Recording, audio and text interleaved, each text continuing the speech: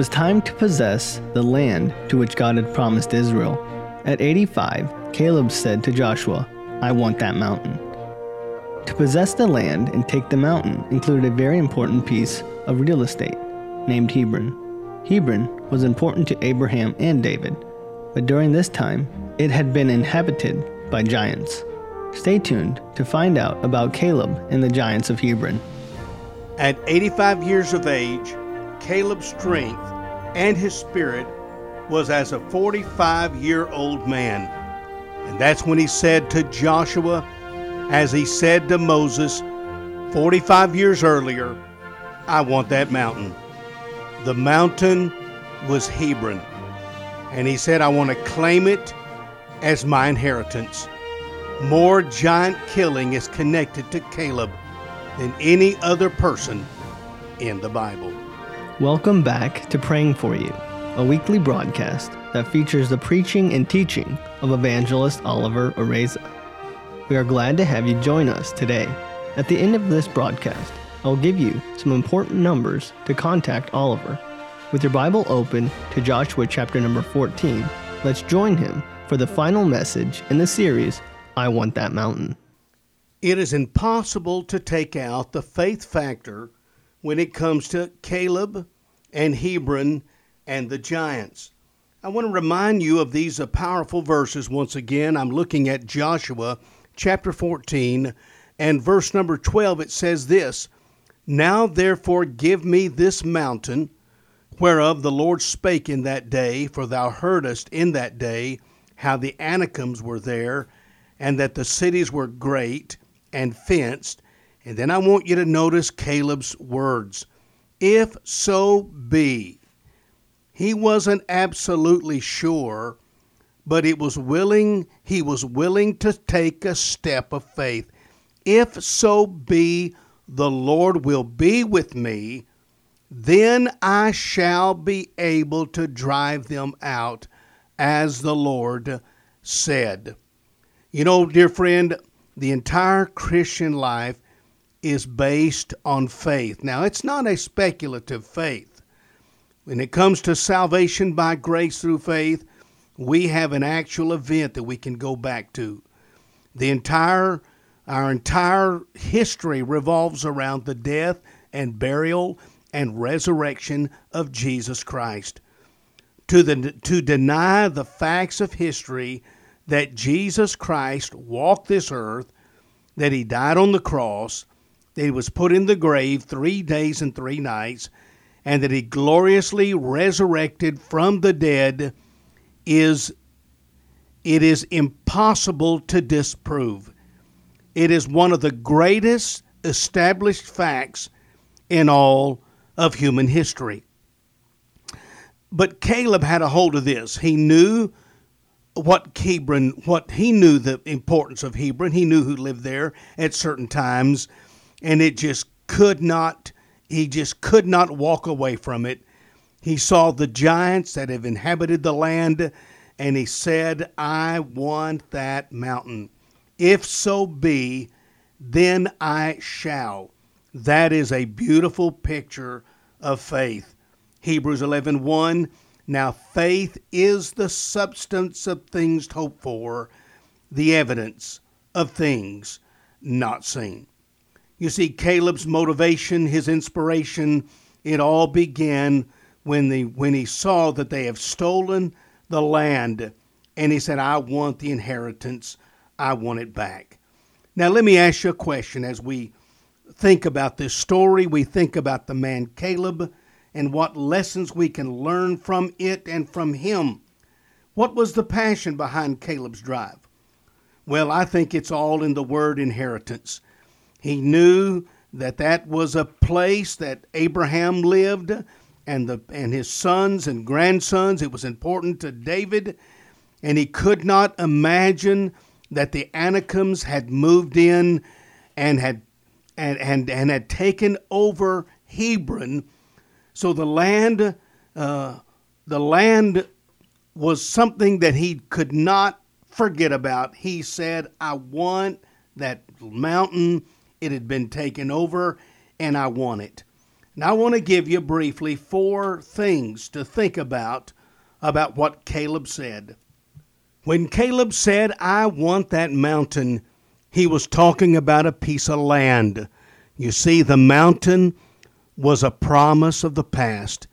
In chapter 14 of Joshua, verse 9, the Bible says, And Moses sware on that day, saying, Surely the land whereon thy feet have trodden shall be thine inheritance, and thy children's forever, because thou hast wholly followed the Lord my God. So we know when Caleb said, I want that mountain, it was literally a piece of land. He must have been one of the spies that was given the assignment to spy that particular property. And when he saw that the Anakims had moved in, it settled in his heart, I want it. And Moses said, It's yours, Caleb, because you have wholly followed the Lord. It was a promise that was made in the distant past. You know, dear friend, there are many wonderful promises that have been given to me and given to you that we need to claim, that'll make our lives sweet and wonderful and fulfilling and a blessing to other people. Here's some promises. God says, I'll never leave thee. He's never going to leave you. He's never going to forsake you if you put your faith and trust in Jesus Christ. He's yours and you're his forever. But not only that, he's going to hear you. Amen. He says, if you will call, I will answer. I will hear thy prayer. But not only that, he says he will keep thee from falling. Oh, but I think about John 14 when Jesus says, I will return for thee. Let not your heart be troubled. You believe in God, believe also in me. In my Father's house are many mansions. If it were not so, I would have told you. I go to prepare a place for you. And if I go to prepare a place for you, I will come again and receive you unto myself, that where I am, there ye may be also. Oh, I know things look bleak and dim and grim in this world, but our future has never looked brighter. Jesus is coming back someday. And then for the lost, he said, if thou shalt confess with thy mouth the Lord Jesus, and shalt believe in thine heart that God has raised him from the dead, thou shalt be saved.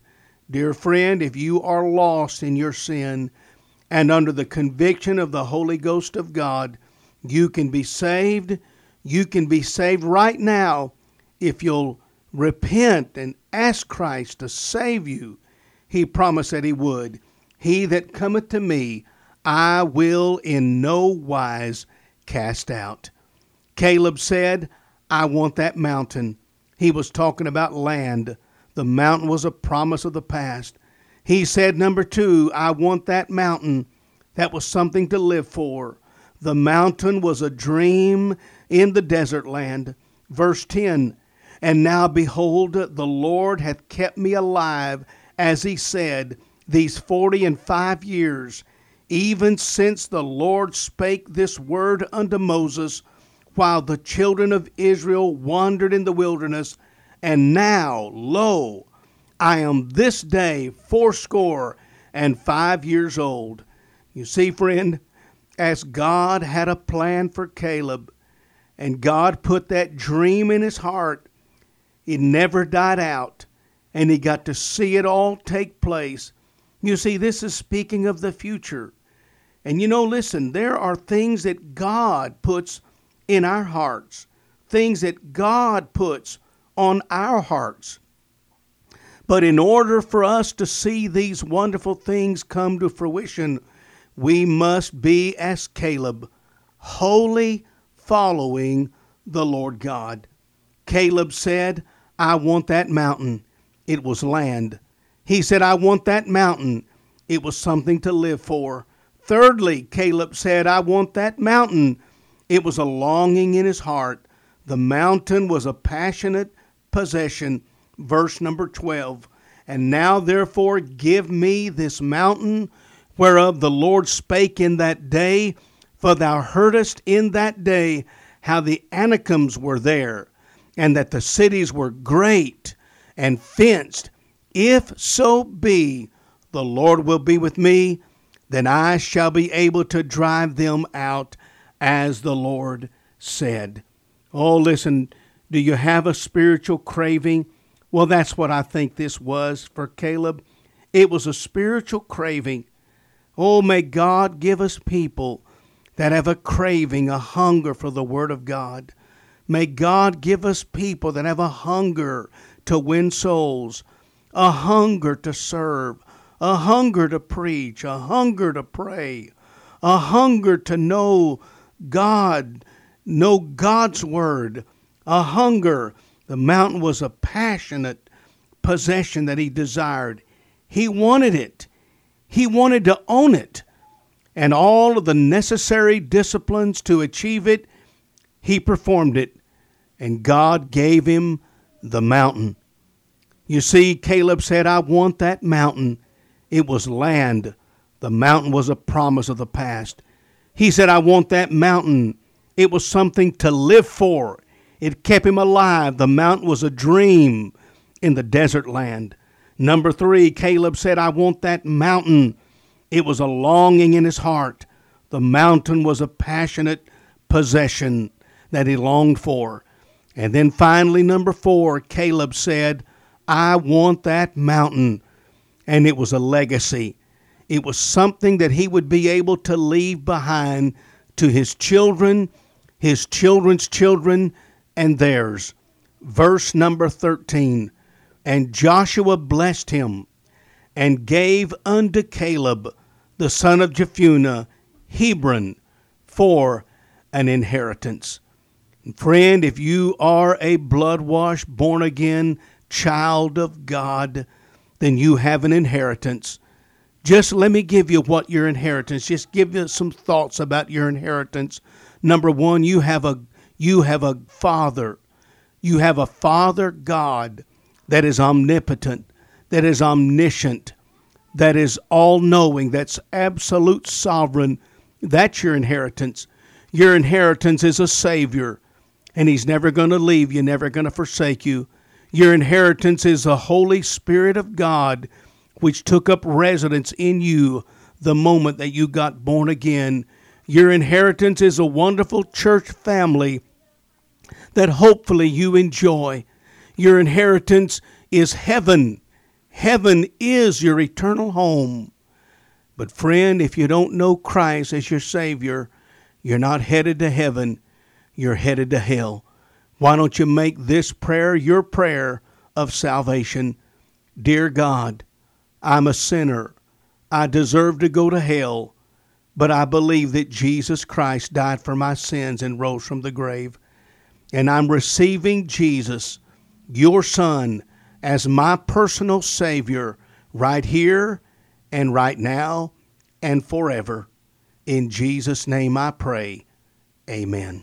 And with that, we will bring this message to a close. Thank you for listening today. Remember, you can hear this radio program in the podcast format by going to any of your major podcast platforms like Spotify and Anchor FM and search Praying for You.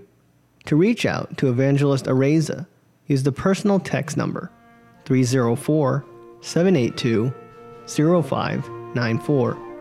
Once again, 304-782-0594. Thank you for listening. Praying for You is a Gospel Voice production. Now Oliver will come back to the mic for prayer. Dear God in heaven, we come to you this very moment in prayer on behalf of the multitude of folks that are listening to this radio broadcast or will listen to it in its podcast form. We know, dear God, in this life we allow the giants of bitterness and confusion and hatred to dominate our lives. But dear God, would you just please help us to be an overcomer like Caleb, seeking our inheritance, taking surrendered territory. Thank you for the victory we have in Jesus Christ. For it's in his name we pray. Amen and amen.